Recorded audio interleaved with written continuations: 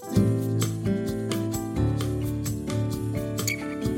everyone, welcome to another episode of Rooted Deep, a podcast featuring Reba Bowman and Allison Hale. Okay, welcome to Rooted Deep, the podcast with Reba Bowman and Allison Hale.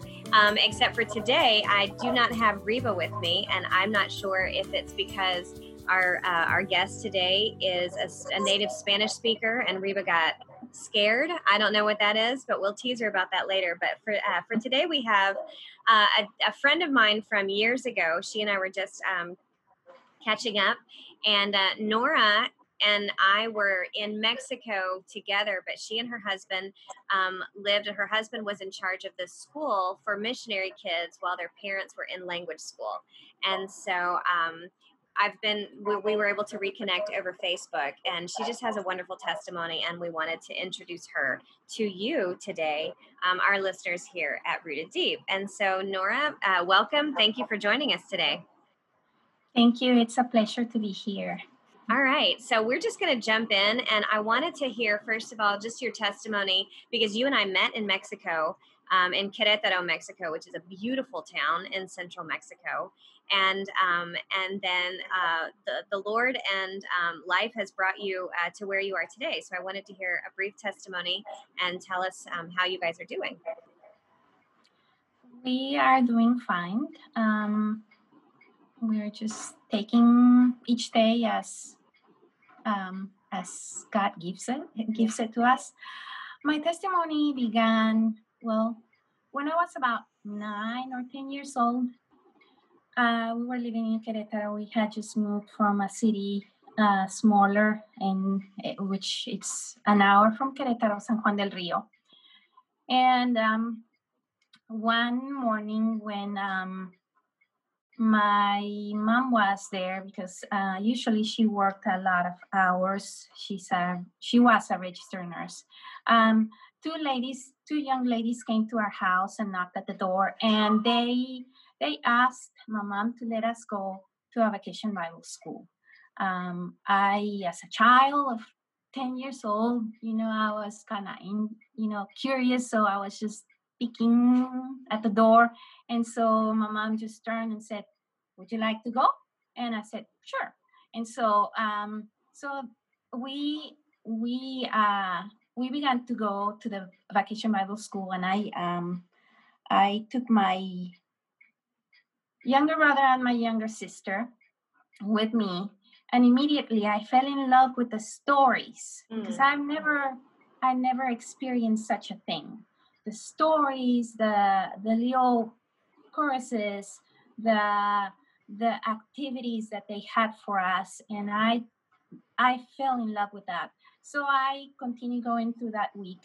Once the vacation Bible school ended, I stopped going because it had ended. And so about 1 week or 2 weeks, the same ladies came back, and my mom was not there. So I answered the door call, and it was the ladies, and they asked me, "We haven't seen you there." And I said, "But the vacation Bible school ended. I mean, what else is there?" Done. Yeah, what else is there? So they told me, "Well, we have church. We have Sunday school in the mornings, on Sundays and Wednesday nights and Sunday nights. So come." And so I started going. And soon enough, my whole family, my mom including, began to attend. And that's how I learned about Jesus. I learned that I was a sinner. I learned that I needed a savior to forgive my sins. And at the age of 12, I received Jesus Christ as my personal savior.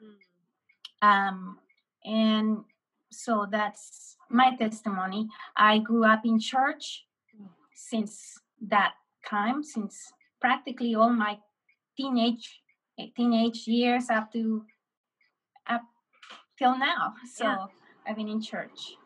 That's fascinating. And I think that's an exciting story for us as missionaries and for people in church who just invite and host vacation Bible schools because children are so open, and that was just the way that your family was reached. I think that's wonderful. And those little choruses, all of a sudden you start talking about that, and it makes me want to sing "Teen, Teen, Teen" from years ago.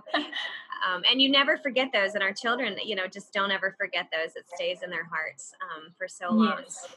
And another thing I was thinking about as you were talking about your family, and the first time I think I visited your mother and your family, your mother made me an avocado sandwich and served it with a side of beans, and I just thought that was the most delicious dinner I had ever had at that point. Oh, So wow. so I know you're stationed, you're not stationed, but you're living in Missouri now. But talk to us a little bit about just what some of your favorite foods that you miss from Mexico, or some of the things that you loved about where you're from. Obviously, what I miss the most is my family, because I'm here by myself, of my own family. Yes, we do have Tim's family, but they live in Springfield. They have their own things, and life here in the States is just so fast paced that it's hard to get together. So family is the number one that I miss. I miss the slow paced, although it's becoming faster and faster. Even in Mexico, I think it's becoming like that everywhere. Technology makes it that way.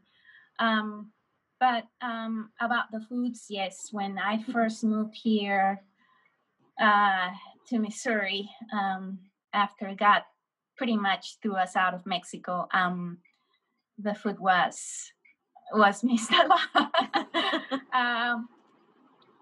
During that time, how many years ago? 26, 20, yeah. There were not a lot of foods that you could get at the grocery stores. Right. And so it was hard to cook like I was used to, and I had to learn the American way, and my kids were going through experiences, culture shock, and they didn't want to eat any of that. So it was hard. So Mexican food, now it's no problem. I can buy tortillas anywhere. Everywhere, yeah. There are Mexican restaurants that are good. I can go and I can make whatever I want now. There you go. But before it was difficult. I can imagine how difficult I still it miss was. the family though. Yes, absolutely. That's one of the things that you mentioned. You mentioned your kids, and I know that you've been touched by just by missionary families, because you ended up marrying a missionary kid. And I think our families have a lot in common just because of that. And I think that's fascinating. Tell us a little bit about Tim, and then tell us about your children, please. Well, I met Tim when we were children. We were probably 9 or 10. I can't remember, long ago. And we both grew up in the same church in Querétaro. We played together in the church after the services. We would just chase each other, kind of like children do, in the patio area right there. We were allowed. And around age 12, we became childhood sweethearts, but that ended just for a few months. And then at age almost 18, 17, almost 18, we started dating again.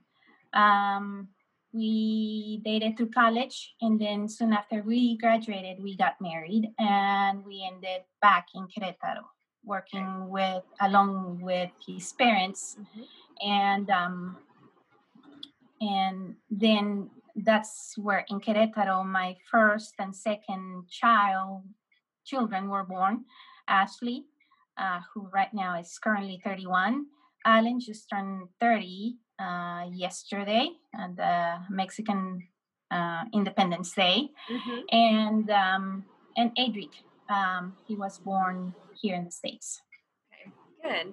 I remember a story when you're talking about you and Tim, I think, were first married, and Tim was mainly in charge of our, like I said, the missionary school, where all the missionary kids did all their work at your house, basically. And while down the street, our parents were in language school learning Spanish. And I remember it's always one of those things that, and you probably hated it, but we would always be out during recess when you would come home. And I think all of us would be like, Nora, and we would scream and yell and go running down the streets and greet you. And I can imagine how annoying that would have been day after day. And you're like, I just want to walk into my house. Annoying. It's just like, you just wanted to get into your house. Special. That's good. That's good to know, because I always worried about that later. Now that I'm an adult, I'm like, that had to be hard, but good. I'm glad. Well, I wanted to talk to you specifically about Adric, your third child, because as I followed you on Facebook, it's obvious that you guys had a special bond, and I wanted you to tell us a little bit about him and let us know. Well, I think I was thinking of what things to say. I wanted to say how it all happened. We were happily working along my in-laws in Mexico. We were living, and then suddenly everything just, our world just turned upside down completely from one day to the other. It was just Tim, like you said, like you mentioned, he was working at the teaching the missionary kids a homeschool, homeschooling them. And at that time, I was teaching Spanish at the language school. So the missionary that was in charge, Georgia Webb, decided that it was time for her to retire about doing that. I mean, she was going to continue with the church ministry, but that ministry, she said, she was done. And even though she tried to find people to take over, she never found the person. And so we were trying to wonder what we would do. I, as a Mexican, I could work, but Tim, as an American citizen, he couldn't work. And the paperwork, it takes too long, too much money, and time we didn't have, and money either. So we started praying about it, and then that happened. Well, I can't remember anyway, but it will come to me. But we started praying about it, and one day in March, around March or April, the end of the year, the school year was coming to an end, and this missionary that I had taught, not from the fellowship, the Baptist Bible Fellowship, but from another denomination, the Christian Church, I taught them Spanish on my private hours, and Tim also was teaching their daughter at the school, and we were visiting Jim and Becky, my in-laws, and then the phone rang, and it was him, and he talked to Tim, and he says, I am right now at the border. I think it was McAllen? Is that the border? Yes, McAllen. I have a trailer.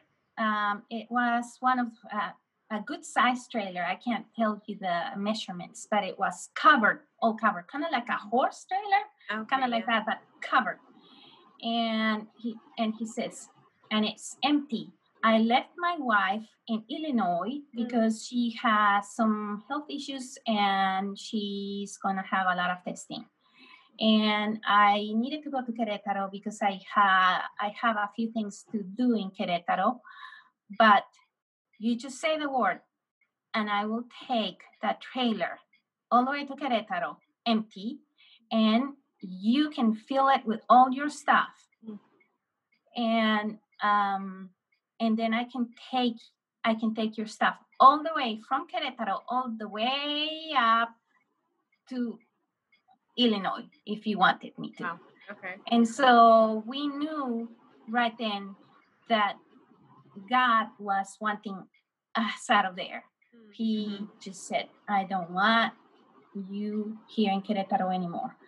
And I was pregnant at the time. I was probably in my first trimester. And so we began selling our stuff. I started packing all the things that I wanted to take. I kept some of my furniture, not much, but yes, a few. And then we ended up here in the States. Tim had come with Steve, to take our things. There was a family that we were friends with that had just built a new garage, and they told us that we could have that garage to put all our stuff until we found a place to live. Well, we looked for a house in Springfield, but we couldn't afford what looked okay, and what we could afford were just dumps. And I was just, sad and disappointed. And did I leave Mexico for these? But so we ended up living with Tim's grandpa in a trailer in one room till we found a place for us to live. And then Tim was able to find a job soon after we got here. So everything was just, like a puzzle, one piece after a piece, that it was so easy to see how God was working. And so at that time, we finally found a house in Crane because we couldn't afford any of the houses in Springfield. Crane, being a little town, was cheaper. And so we found a house. And one day, my in-laws were in furlough at that time. So we were visiting them in Springfield. They lived in Springfield. And I received a call because we didn't have a phone in my house. And there was before cell phones, okay? Right. And so I figured, I was just kind of, it was an odd feeling, odd thing to receive a call from someone. Who's calling me in my in-laws' house? Because she answered the phone and it says, Nora, it's for you. Who's calling me? Right. I mean, I don't know anybody. So it was Dr. Dix. And later on, people would tell me that this thing never happens. Dr. Dix called me. She was the head of the doctors, the gynecology doctors in Springfield, who are in charge of difficult pregnancies. And in the case of me, because I had already 2 C-sections, I was considered a difficulty situation.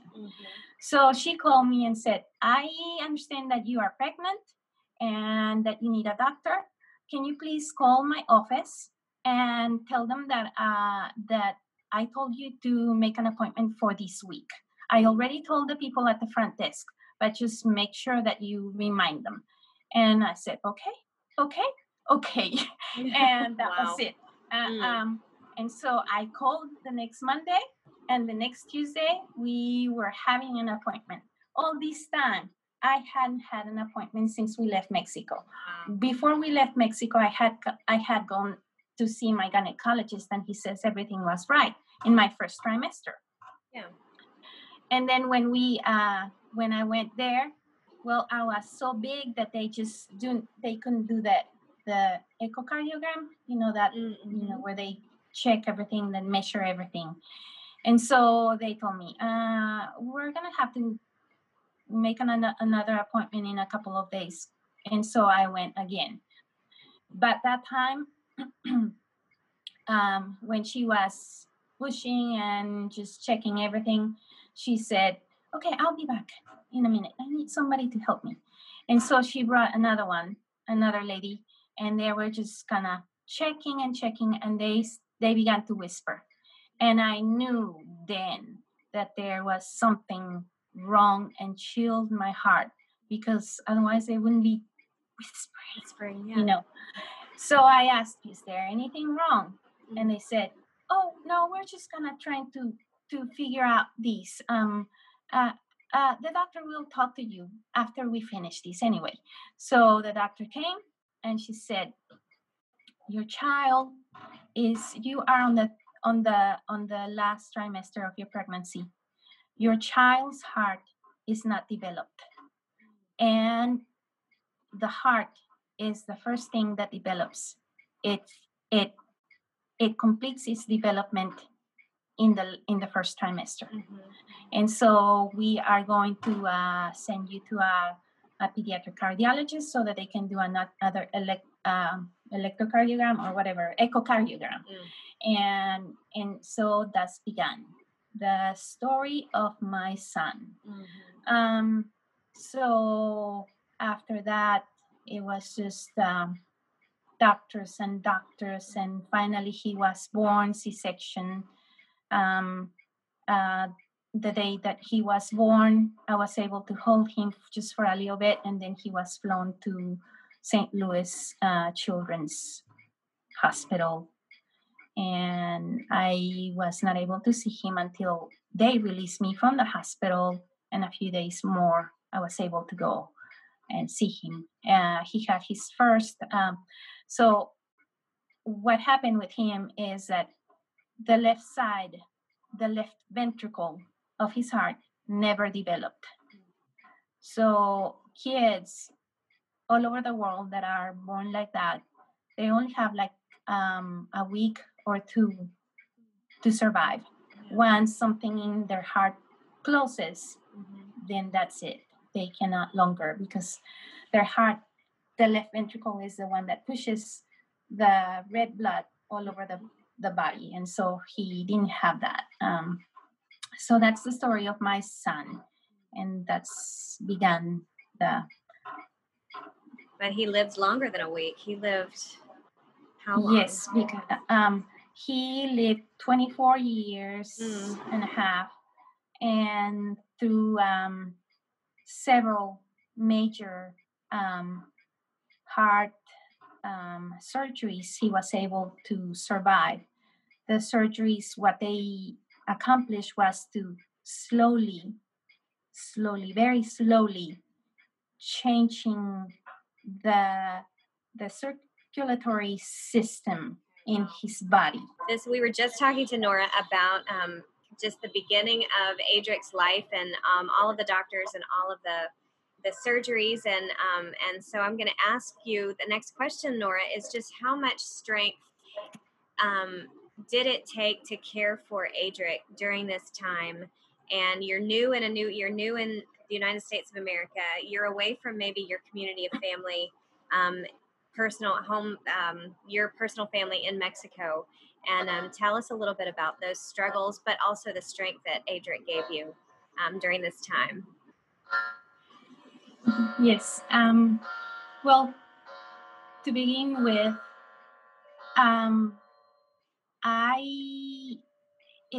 it is difficult. It is difficult to see your child suffer and not be able to do anything. You don't feel the strength that you need, but God gives it to you on a daily basis.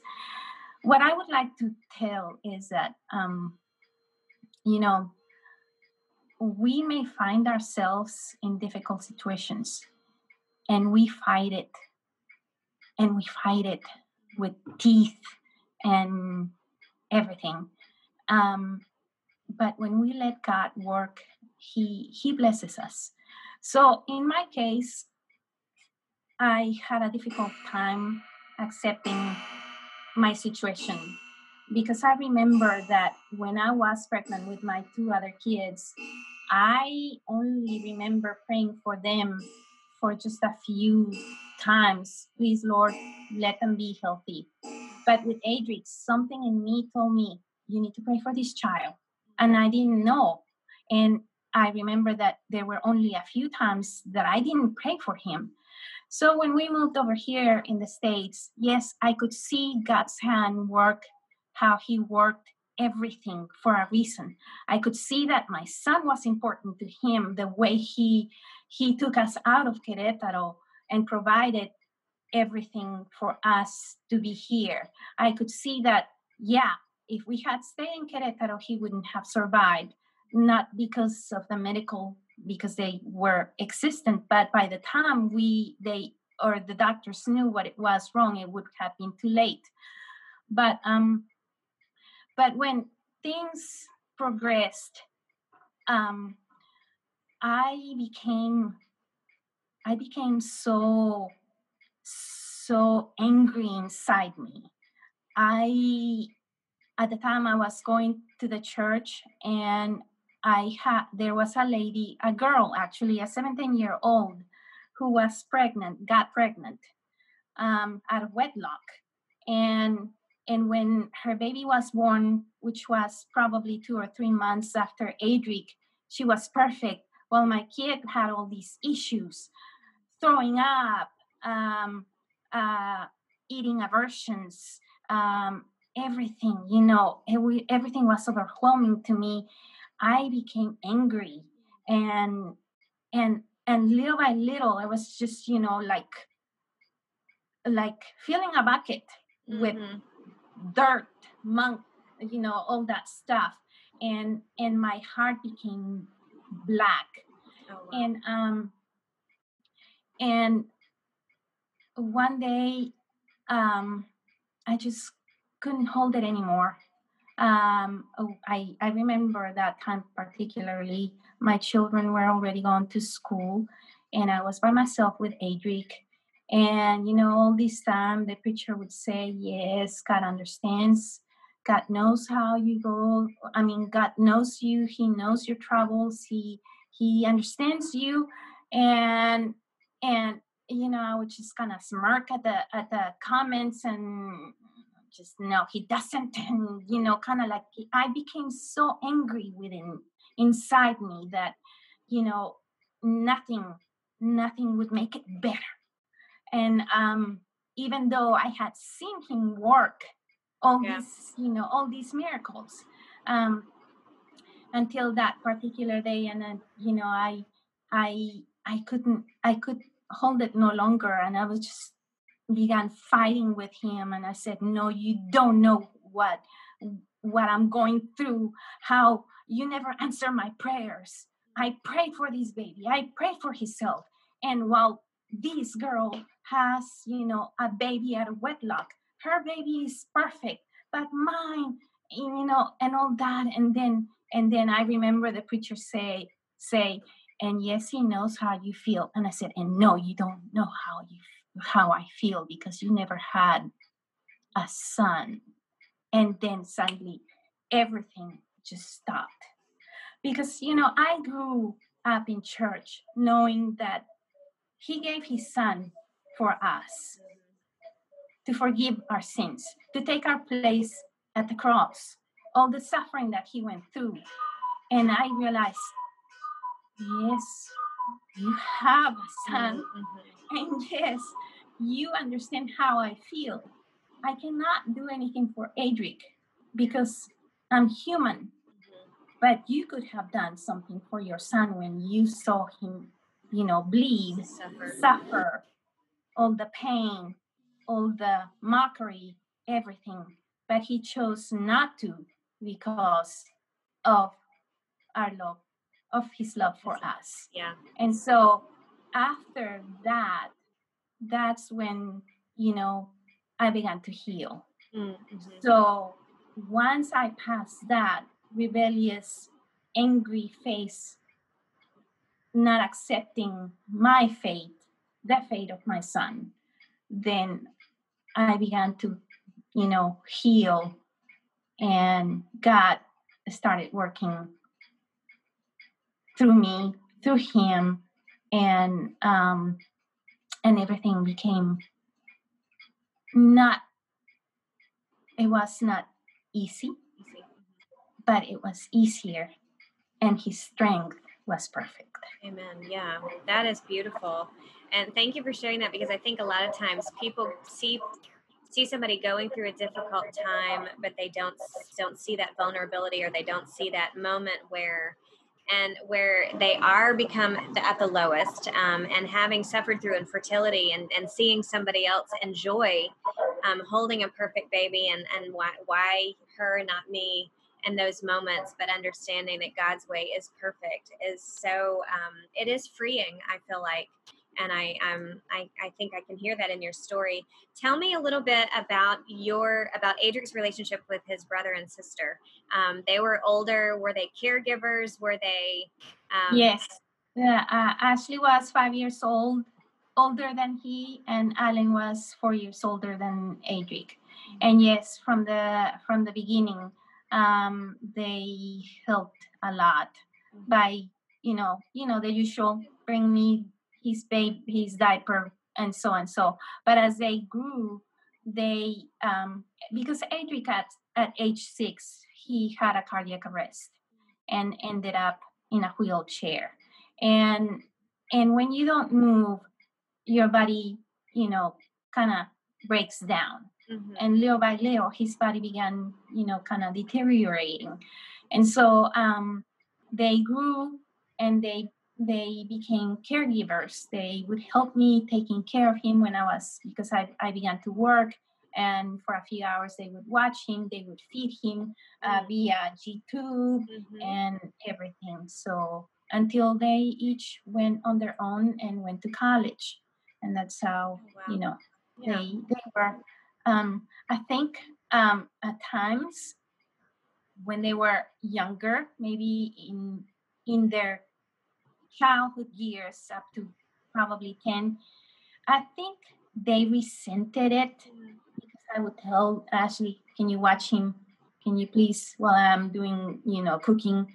And before he had the cardiac arrest, he had also autistic tendencies. He was not per se diagnosed, but yes, he had them. And so they kind of resented the fact that, they had to take care of him, that he didn't know how to play, that he would just come and destroy everything that they had. And then, they resented that. But later on, when he had the cardiac arrest and he was not able to move or anything, I think it helped them see how blessed they were to be able to do stuff and to be considerate of other people and the needs of others, and to accept the differences in those type of children, the special needs children. Yeah. So that helped them. Those are some beautiful lessons for a family to learn and to struggle through, just like you said, and just being honest with everybody's imperfections, but at the same time, understanding the learning, what you learned as a family. I wanted to kind of end with, before we get into our quick little questions, I wanted to end with when Adric passed away. You wrote, are you normally a poet, or did this poem just kind of come to you, or do you normally just write things down? Are you a journaler? And would you share an excerpt or something from what you wrote? I'm not a journaler. I'm not a writer. I have difficulty communicating because I don't have that ability. I'm not witty. Sometimes, I should have said that 2 days ago, Yeah. But no, the story that I wrote was during a time when, what I thought that was going to be an in and out hospital situation, like normal, which as a hospital situation is like 10 days at the most.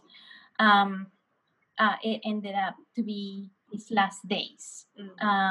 The Fontan procedure was not working anymore.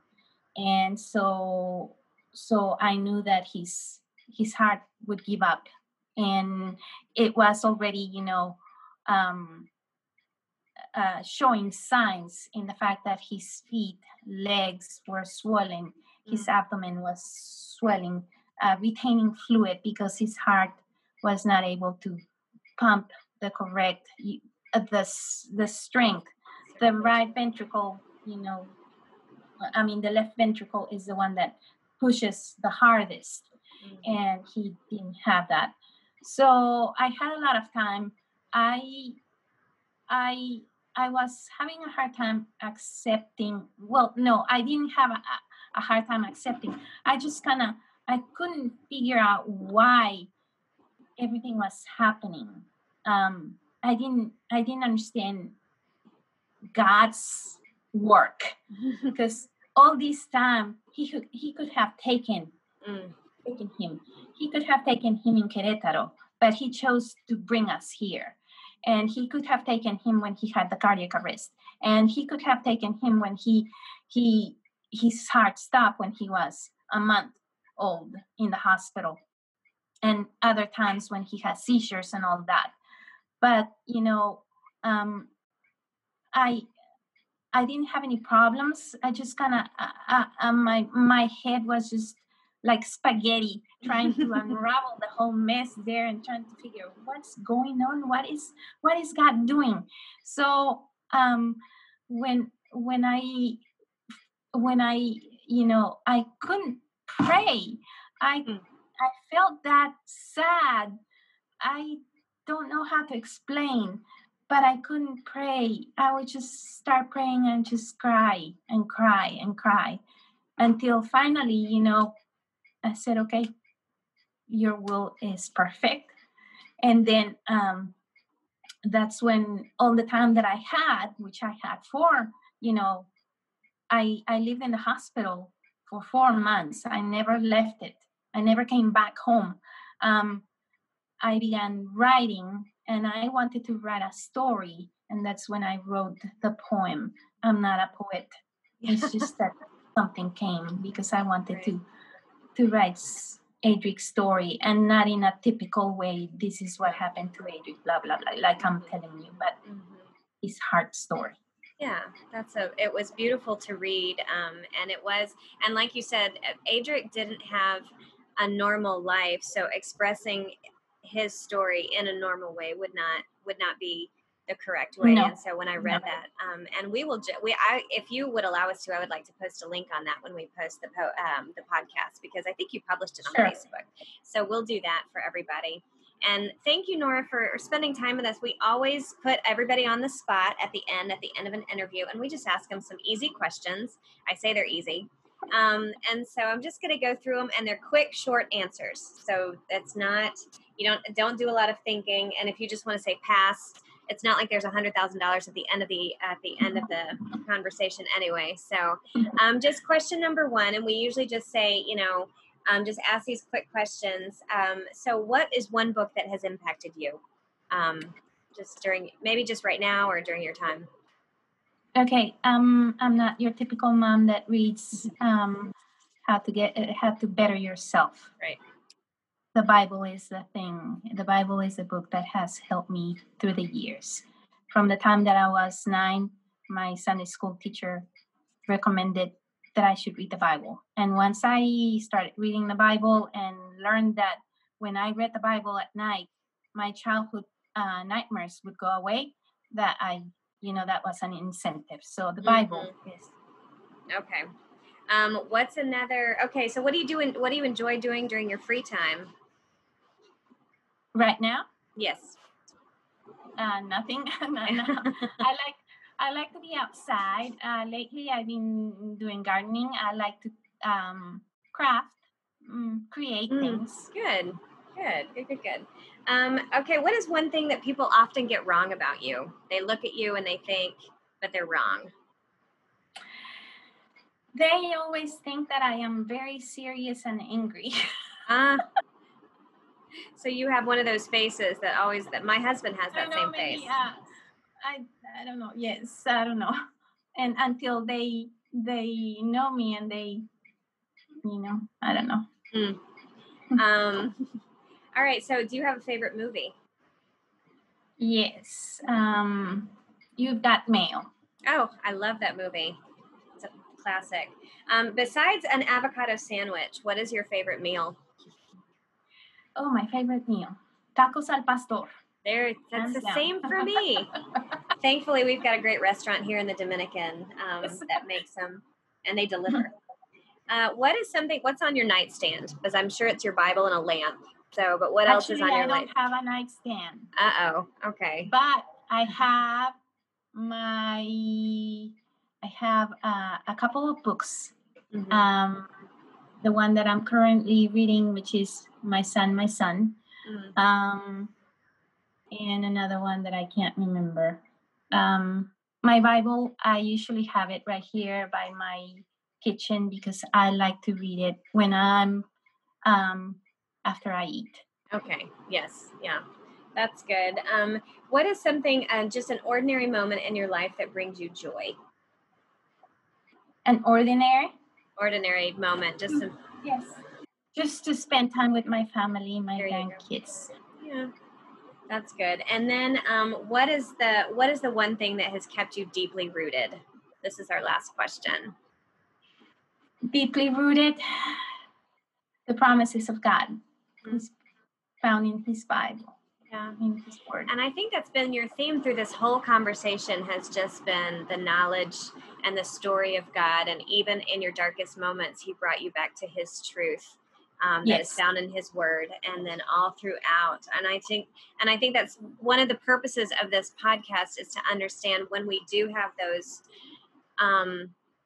hard times, that's really the only place that we can find, joy, rest, and strength. To be deeply rooted. So I want to thank you today, Nora, for coming and struggling through technical issues and talking to us about what has kept you deeply rooted and telling us the story of Adric. And I thank you so much for that. And I hope you enjoy listening. And we will post the link of Adric's story. We will post that when we post our podcast. And everybody have a nice day. Thank you.